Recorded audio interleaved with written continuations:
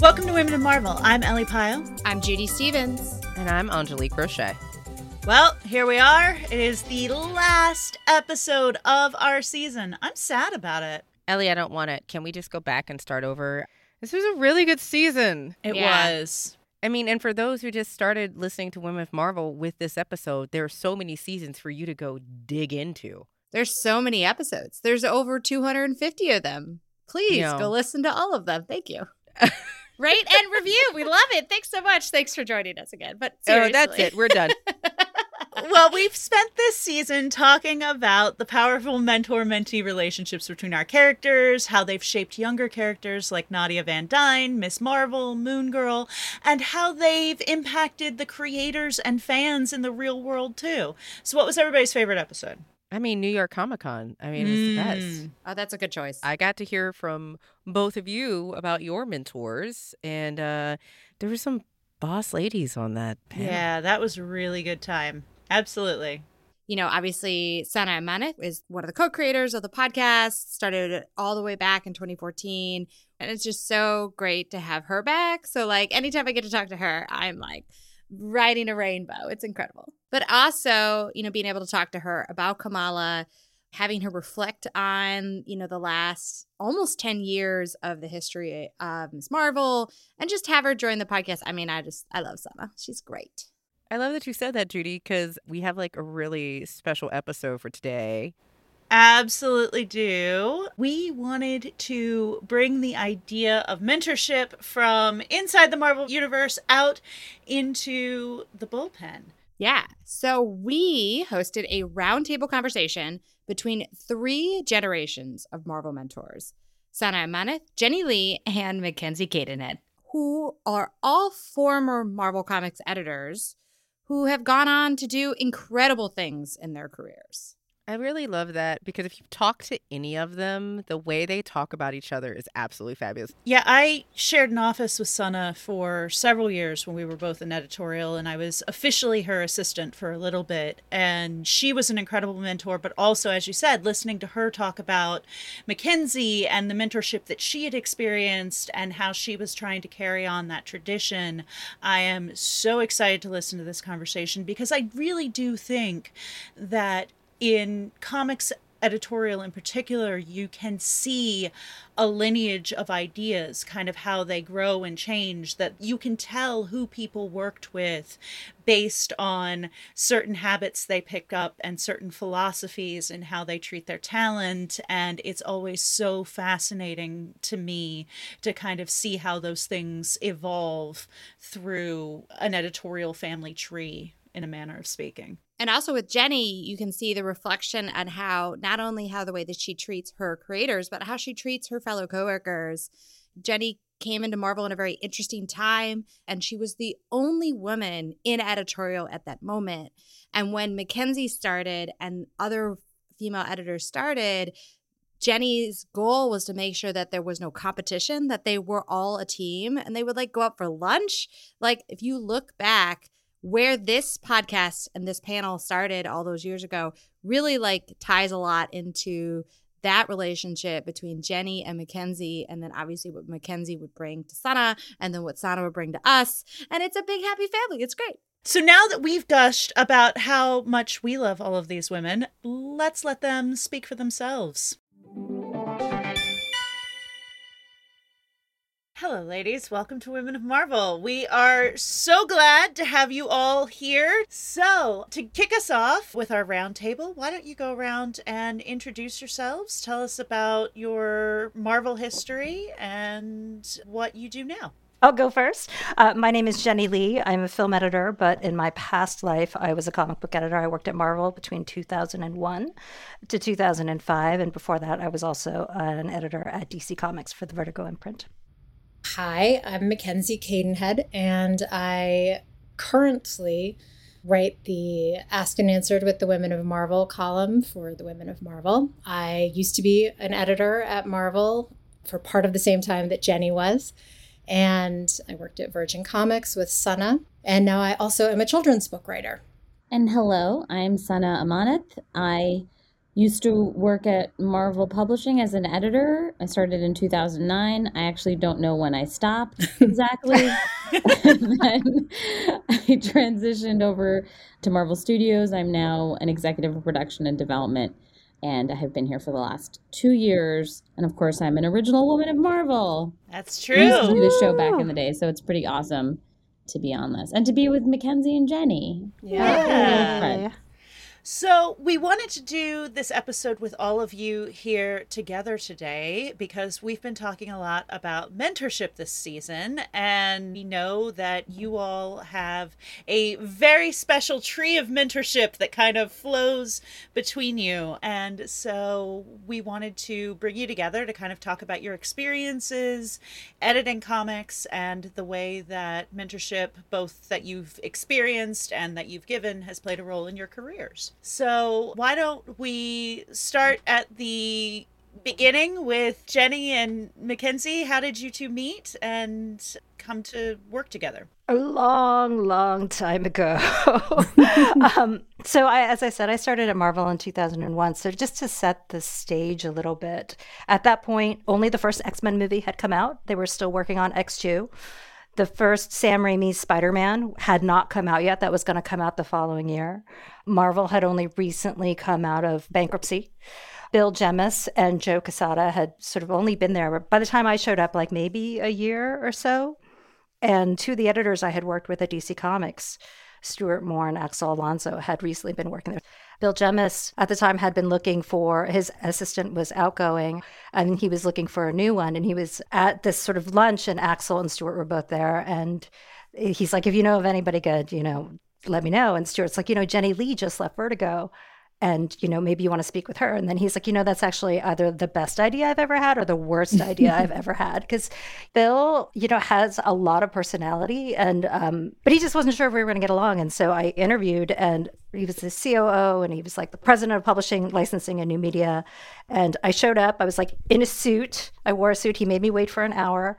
And I showed up with all the books that I had worked on. And notably, I had done this Sandman, the Dream Hunters book, because I had recruited Yoshitaka Amano to work at DC Comics. And he's like, listen, this is all great. He's like, I need an assistant, so he's like, about 40% of your time will be working with me on all the executive stuff, like the phones, the scheduling, like all this other stuff that I need you to do.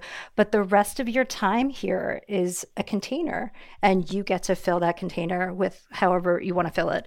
And I said, well, I want to edit. This is what I know how to do, and this is what I'm interested in doing. He's like, great, you could do that. And I thought that was a fair trade-off. So when my time there, my early time there, was really outside of the regular editorial and publishing structure and the hierarchy. That time of Marvel felt kind of like the Wild West. There was really exciting, crazy stuff happening at the time, and you can kind of really feel it. But there were not a lot of women who were working there in editorial specifically, which is, where I always had my eye. And I think Bobby Chase and Lisa Hawkins I think we might have overlapped a little bit, but they were on their way out. And so when I would go to these editorial meetings, I felt like such an outlier, sometimes, you go into a new room and you're just kind of looking around and you're like, how many women are there here?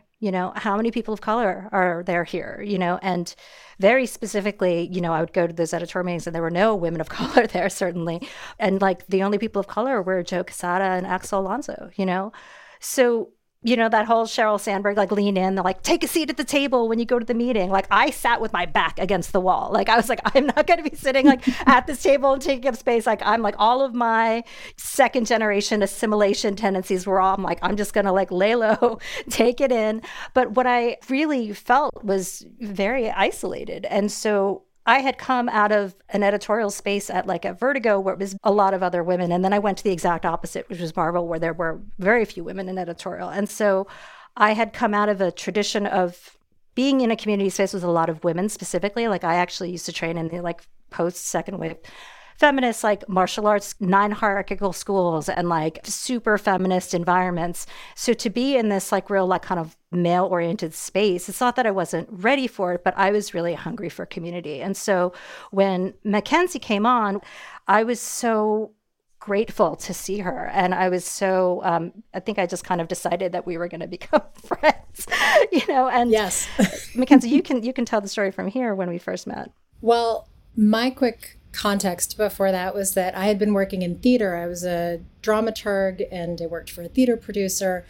I had been in a very different type of space than Marvel, but for me, it's always been about the visual and the text coming together, be it in theater or in this case in comics. And about a year before I really started getting into comics and truly stumbled into this job, a woman that I went to grad school with was working to do talent recruitment, I believe. And I was like the Broadway hopeful. I was like, sure, I can do it. I like right off the bus, I wasn't intimidated. I didn't think about it. And then I walked in and I was like, where are the girls? You know, it was different. And I was in an office with C.B. Cebulski and Nick Lowe and Ralph Macchio that was incredibly warm and inviting and fun. And I was like, but still, where are the girls? This is weird. And Jenny, it's exactly what Jenny said. I think I went downstairs because we were on different floors in the beginning. And I went downstairs to get something, met Jenny, and she, if I'm remembering this correctly, Jenny, correct me if I'm wrong, she very quickly was like, okay, listen, you're going to sometimes feel a little bit different than the other kids. I'm here for you. And it was as simple as that. And I thought, oh, okay. And about 10 minutes later, I'm sure I encountered something that threw me. And I was like, oh, that's what she's talking about. Thank God she said that. And so I don't know, partly I think because Jenny and I are such good friends, there was just something that was always going to click between us. But I do think that invitation from her to utilize her as a resource, to know that I could go to her with whatever, and that she said it on day one, it was mind-blowing. Because again, I had been in spaces where I don't think people felt as much of the need to go out of their way to say that. And sometimes I had situations that were challenging, I'm talking about in theater, or that, you know, I thought, oh God, I don't have that person. But Jenny very quickly in this scenario said, I'll be that person for you.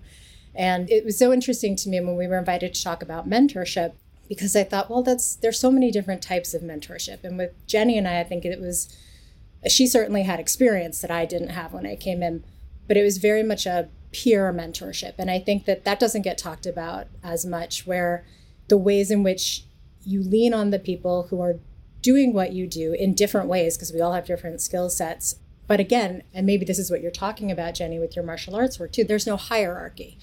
And that certainly impacted the way then that I approached my relationships with assistant editors, with just other people that I worked with, because I came into this scenario learning on the job. I apprenticed in comics as I learned it. I knew story like the back of my hand.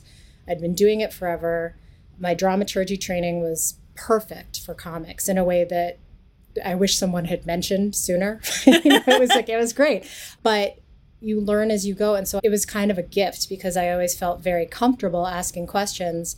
And then in working with people who were new, I've never really needed to look at them as, oh, I know what you don't. I'm like, oh, cool, you can learn it too. Let's do this together. And that's very much, I think, what happened with me and Sana. Your turn. Well, what a handoff. I know, Great right? Transition. Great transition, which Thank is you. something I learned from Mackenzie, is how to Nice. transition between scenes. Well done. Thanks, boss. I met Mackenzie at Virgin Comics many, many years ago. She is the connector between me and Jenny, which is kind of a nice little tree, like you said, Ellie. Is I heard of also Jenny right after me and Mackenzie got to become very close, and she's like, you need to meet Jenny Lee. She's the best. She's amazing. And it was a shared bond of us being the only ladies, just kind of connecting and having that shared experience. But anyway, she was my first boss in comics. I met her when we worked at Virgin Comics, and I had a very vague job. I think I was like doing PR at first. I was some sort of all-encompassing assistant. I forgot. Yes, I was. I was doing some PR stuff. I was like an editorial assistant, and then PR stuff kind of fell on my plate. And then I got pulled into being a full-time assistant editor. And, you know, it was a really remarkable experience for me, because I was in a smaller, I guess I didn't realize how male heavy the industry was, because my first experience in comics, I had a very strong and capable female boss, and our office was quite small. It wasn't until I went to a Comic-Con for the first time, and I was like, whoa. That's traumatizing. Yeah. It was traumatizing. It was crazy. And we were wearing these t-shirts that said Virgin Comics. Like Virgin was massive. And it was like me and one of the other female employees, Michelle. We're walking around, these two brown girls in a sea of lots of white dudes. Oh my God. Wearing Virgin on our shirts. And, it was a, terrifying experience. And so I was like, okay, there's no women in this industry, really, and over time I learned about the Bobby Chases of the world and Jenny Lees of the world and realized that there are a few of us, but that was a really alarming experience at first. But what was great is Mackenzie really brought me in and showed me really the craft of what it was to create and to collaborate and to look at a page of a comic and try to understand how to tell a scene and a story, obviously visually, but with dialogue and what that balance is, and brought in some great storytellers and people to help me get better at the craft. And we would have like sessions every week and talk about a TV show we had watched. And we were just talking about story. And it was such a wonderful way of having a conversation. And for me, it was the combination of like having a great boss and mentor, but also having that female ally. And I think like the first thing we actually really connected on was like talking about something very female, like about waxing, like where we got waxed. And I was like, I think I could be friends with her. I don't think she remembers this, but I remember talking about a bikini wax. And I was like, that's the difference. But it's funny that you say that, because I was going to say this before. There's something about being able to have someone to go to about, I'm having a problem with a story beat, and meet me in the bathroom. I got to talk to you about something going on personally right now, yes, and I need a tampon. Yes. And I need a tampon. Like, that's community. And because we also work in an industry where the lines are blurred, like none of us finish the job at 5 p.m. Certainly when I was at Marvel, I lived and breathed it. This was my closest group of friends too, everyone that worked there. And yet there was a difference between me and a lot of my friends who were men. And to have Jenny and to have, there were other women in our cohort at the time, it's helpful to have someone who go, oh, I'm like you. I can talk to you about certain things that if I were to, say to the guys in my office, oh, hey, and talk about, I don't know, something personal, they'd be like, no, thanks, not now. And it's like, fine, see you later. Jenny, let's go for a walk around the block. Like, I mean, I say this also, not everybody has to be best friends. You just happen to be talking to me with two of my best friends right now. But I think it's a shared interest because the three of us are obsessed with story. Like, that is definitely something that we've all shared and that I think is the through line. And talking about it and dissecting it and making it better and building it. And we're still doing it, whether we're editing comics or doing something different now. We're still storytellers in what we're doing. Yeah. I love that you unpack the sort of concept of mentorship and talking about peer mentorship, right? Because I feel like when we talk about that word, in my head, I go to pop culture, of course, we're all story people. I'm thinking like Obi-Wan Kenobi, like Jedi and Padawan, and I certainly in my professional career, whether it was in comics or working in film, like, God, I just wish I had somebody who I could go to talk, who has more, who could like talk me through this like difficult situation, right? And when I think about, you mentioned like, Jenny, let's go for a walk. Like that is like my core memory of a lot of our relationship. It was like that courtyard where we would go and like with a coffee. Thinking of the exact same place. But a lot of this is about workplace culture, right? Mm-hmm. Because the culture of a place, this is something I learned from one of my very influential martial arts mentors. Her name is Ako Nishimura, but she's like, the culture of a school is going to be reflective of all the students who are in there. So if you're training with a bunch of guys who are 19 years old and they want to learn how to fight, and that's their principal reason for training in the martial arts as opposed to like wanting to defend themselves, that's going to be the culture of the school. So if the culture of a place is going to be mostly like white, cis, male, straight, like then it's like not like you leave that behind when you go into a meeting and when you talk about story or you're art directing a page and you're looking at the background and not maybe questioning why everybody's white or everybody, looks a certain way, like you bring all of that with you into like all of your sensibilities, but also in the way you interact. It's such like comic book. It's such a relationship-driven medium. And as editors, so much of our job was like, how do I get the best job out of this writer or this artist? Like, how do I use my skills, my communication skills? How do I find a way to interface and like get the thing that we need from them and get it on time. But also the backbone of those relationships are also about building these human connections and building these friendships. And so there's that piece of it when you're like interfacing with the freelancers, but also just like, office culture, workplace culture. What are the jokes that get made when you bring in a sketch of like a woman in like a scantily clad like outfit? Like I remember getting a readout of like a Fantastic Four thing, and I remember circling all the places where we saw Sue Storms, and I just circled and I wrote camel toe, and I kept circling it and I kept writing camel toe. But I was like, I don't need to know about Sue Storm's camel toe, but I'm going to circle it anyway.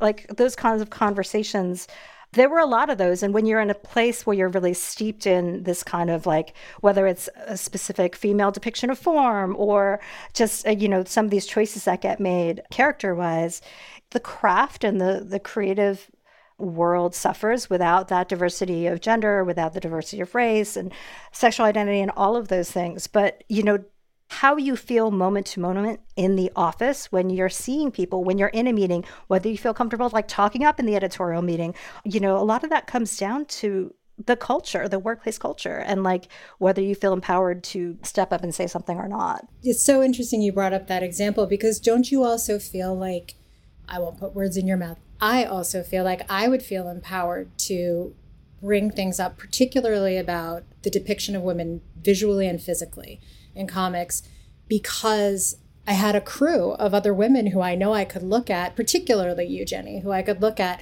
and be like, this is happening, right? Like, okay, so I feel empowered to say this because I know I've got at least one person who's going to say, no, I see it too. And when I was doing the all ages comics, I had a rule that was no bigger than a B cup. And it wasn't because of any puritanical thing. It was just because I didn't want the over-sexualized depiction of women in these books. I wanted young girls to read it. I wanted young boys to read it and not think of it that way.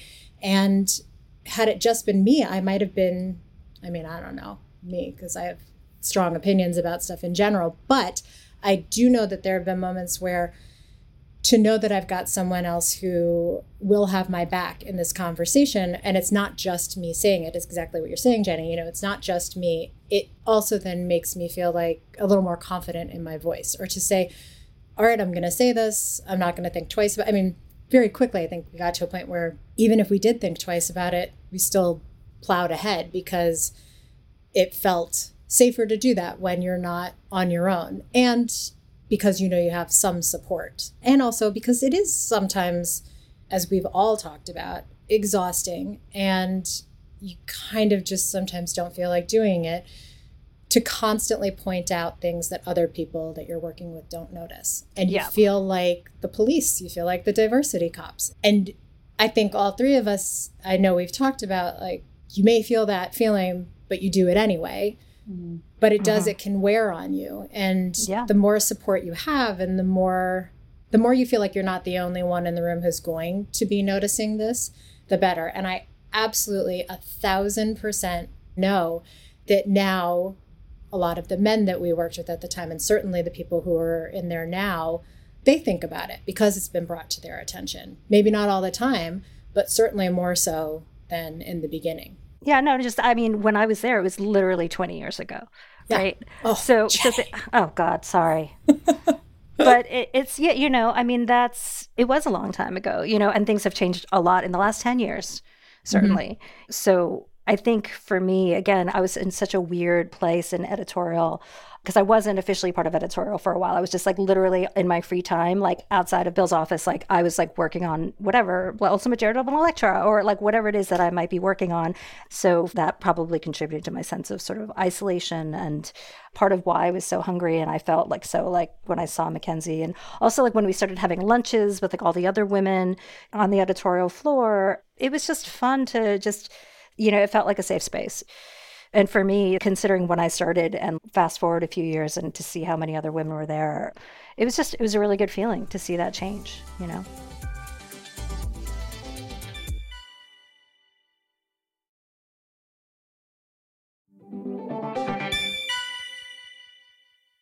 So Sana, you mentioned a bit ago, possibly as a joke, specific things that you had learned from Mackenzie in terms of transitions and whatnot. I always think that it's interesting when you kind of know what other editors people have worked with. You can see certain pet peeves or stylistic quirks that kind of carry through from one person to another. Are there things that you all have noticed that you have picked up from each other or from other people that you've worked with, or that you think you have potentially passed on in terms of technical stylistic things? Yeah, I mean, I think there's so much. I will say, I think foundationally, I really learned the craft from Mackenzie. So I think a lot of what I do, I think, is just in terms of process, in terms of how I look at story. I mean, granted, I think we're different people and we have different POVs, but I think our taste is relatively similar. And so it was really great to have that kind of back and forth with her.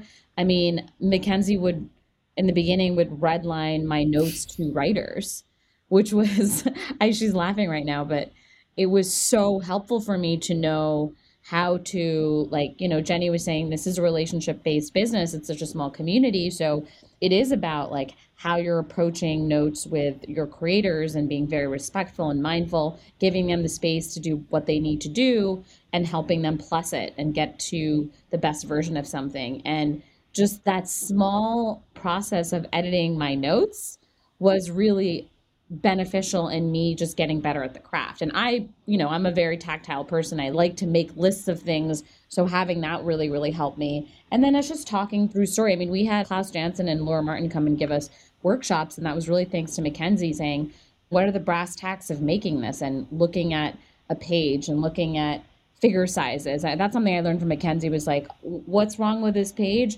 All of these characters are literally the same size and it's not going to make a very interesting page at all visually.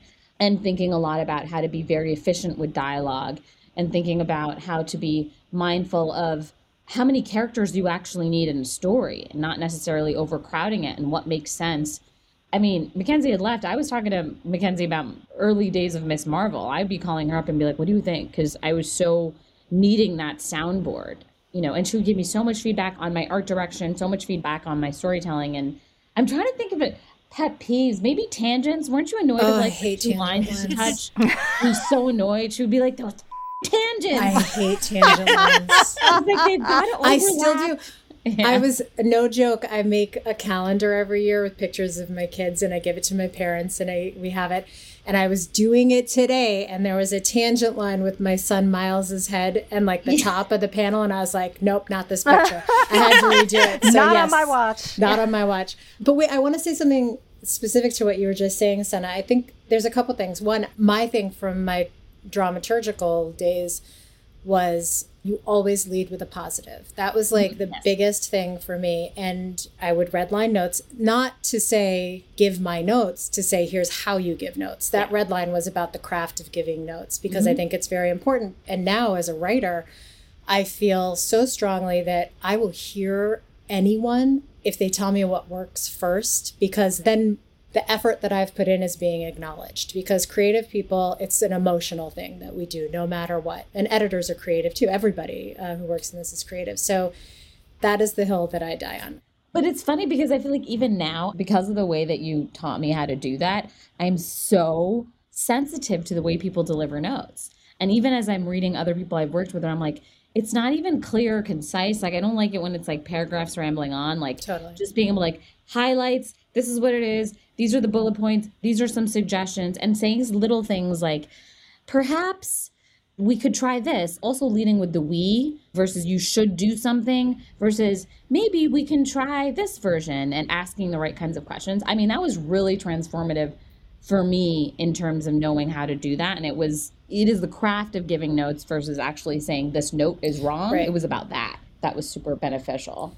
The other thing about Sana that I just want to point out, I am Sana's champion for 2 reasons. One, I think she's just amazing and brilliant and wonderful, and I love her. Also, I never met anyone who had a more natural art director eye than she did. And also, when you see talent, I think as a manager, as a mentor, as whatever you want to call it, if you don't embrace it, then you're not doing your job right. And I was just sort of, I think, shouting at her, shouting to the heavens. I was like, This doesn't happen naturally for a lot of people who come into comics, and it did with her. And so it was really important to me to facilitate that, because I think particularly in comics, a lot of art direction is done through apprenticing.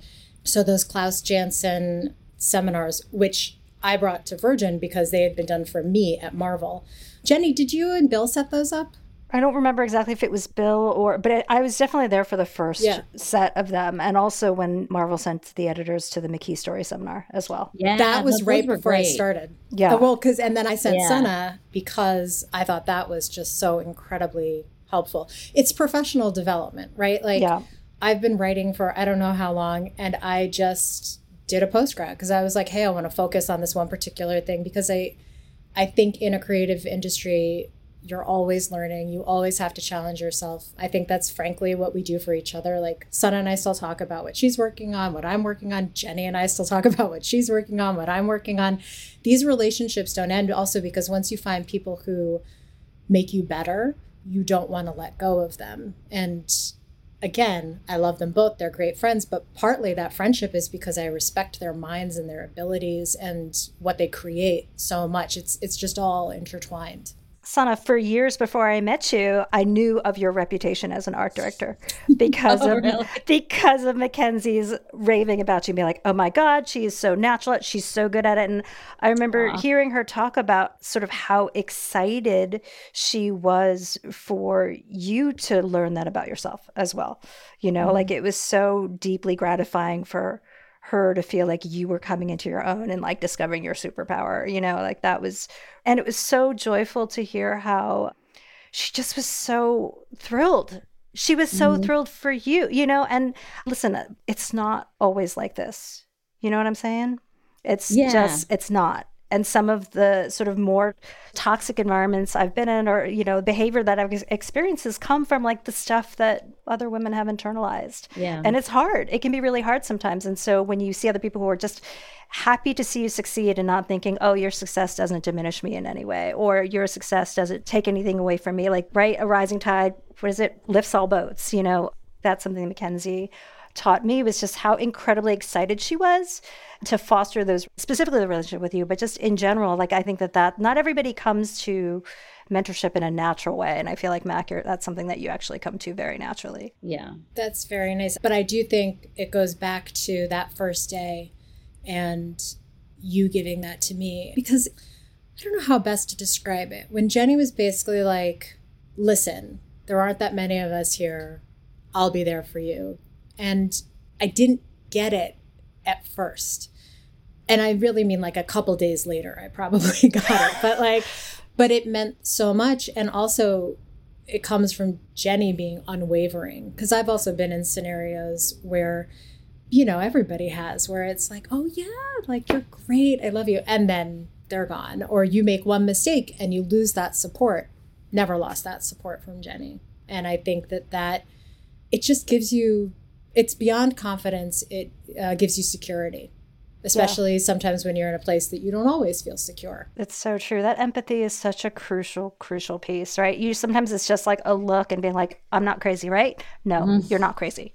That is so important, because when we feel isolated, it's just the worst feeling in the world, right? So much pain and suffering comes from that. And if you could just reflect back at somebody or listen and validate what they're going through, I mean, it's huge. It's the difference between having the strength to keep going or just feeling like, I'm giving up. You know, I'm quitting. I'm getting out of here. You know, like it's so true. Well, that look across the conference table, like, you know, just me, that shared look being, it's pretty golden. I like, you just know, you know who your friends are. But I will say, like, that's kind of what I got. There was a moment in time where I've always credit, like, Mackenzie with the fact that, like, I almost did leave comics. I was almost like, I don't know if I'm good at this. It was really hard. And especially when you feel like you're the only one in the room who doesn't have that history. And she would keep telling me that, like, no, you have something, you can offer something, you can go a long way at Marvel. Because she's the one who helped bring me into Marvel. And I wasn't sure I was going to take the job because I had a lot of self-doubt and a lot of challenges before I got to Marvel. And she was really, really encouraging. And I remember along the way, actually, I was searching for what to do, whether it was, I think, post-Virgin. And Mackenzie told me to call Jenny up and get advice about being an editor. And You mean film editing? Oh, film editing. Film editing. Yes, I remember that. Sorry, film editing. Yeah. Yes, I remember I took I got certified or whatever it was. I took those classes, and I really, really enjoyed it, and I appreciated it. I mean, like now working at studios and sitting in with an editor That's and invaluable. having that relationship, it's like the most important relationship ever, and I have so much respect for what it takes. But it is interesting because the thought process of how you're looking at film and you're looking at scenes, you're so similar to how just making a comic is. It's kind of interesting. But anyway, just having that kind of support and then that circle of support around you of people that you could reach out to as you're trying to figure out what to do, and having those people in your corner. Because we all kind of know, we've been through it, and we realize, okay, I might not have these answers for you, but I know someone you can call. And I know someone that you can talk to. And that, I think, is the point of having conversations like this and building communities like this. Right. And not just somebody you can talk to, but like, I vouch for this person. Yeah, Right? I know they're going to do right by you.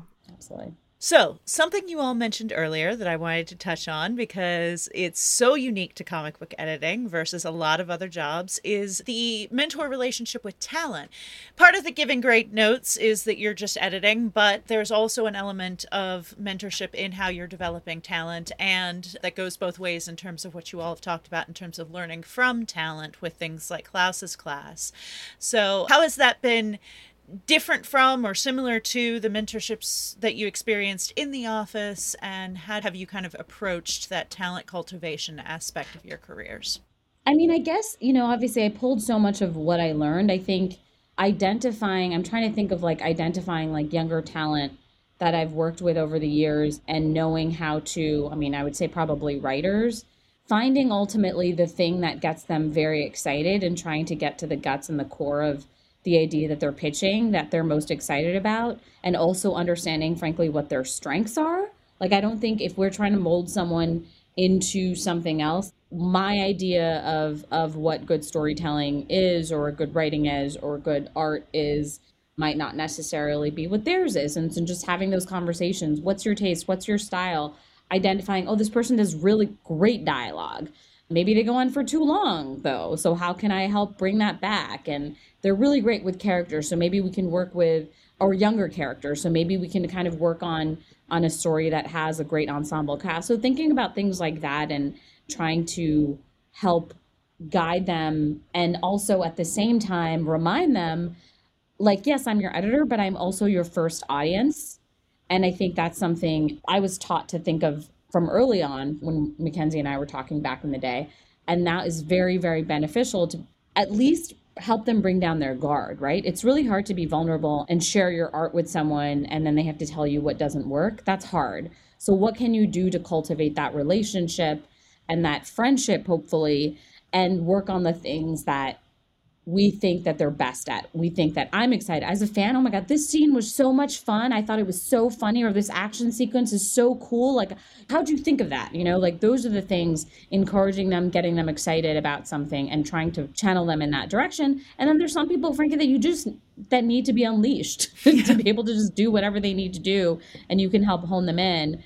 But I think that's really, I feel like me being trained as an assistant editor, a lot of what I learned from that was really very naturally passed along to how to deal with actual talent. I'm trying to think of specific instances, but I'm sure Mackenzie and Jenny will have things that I will totally agree with, as always. I think it's also that as an editor, I found for me, I would enter a situation and figure out who I was to the people that I was working with, and how, as Sana said, how best to bring things out of them. But I was different in different dynamics, and I sort of let the writer and the artist and the colorist and the letterer and the inker be themselves, and then it was my job to sort of facilitate that collaboration, and I would be different versions of myself for that. Sometimes, we've had jokes I feel like sometimes I was very maternal to certain people, and that was what they needed. Other times it was a much more tough love approach, but you sort of figure that out as you get to know an artist. And for me, I'm sure every editor has their style. I am aware when editors don't really get acknowledged on pieces that they've worked on, because there are pieces too, especially now as a writer, I am so aware of what my editors bring to the projects that, yes, I maybe conceived of, that I created, but their contribution is invaluable. But we also have to be somewhat, not invisible, but it's not the Mackenzie show. It's not about me. It's about the project first.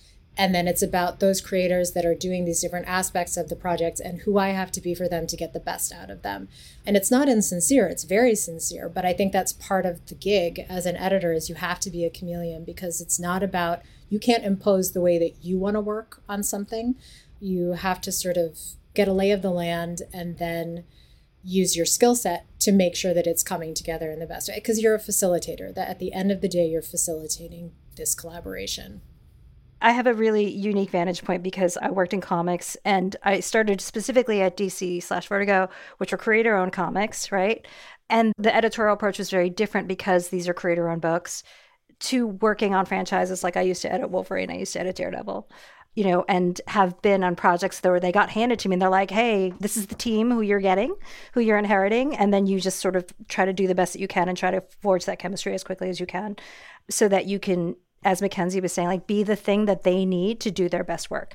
That's really what it comes down to, is like you have to really sort of suss out what it is this person needs. But the editor still was the last buck to a degree. I have certainly been in situations in comics editorial where I had talent who made it really clear that they weren't interested in being edited, right?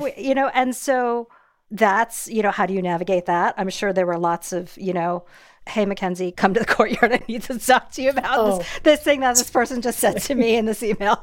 Like, how do I handle that, right? But, and now as a film editor, I am not the final arbiter of taste. At least in film, it's different in TV where it's really producer-driven and showrunner-driven and writer-driven.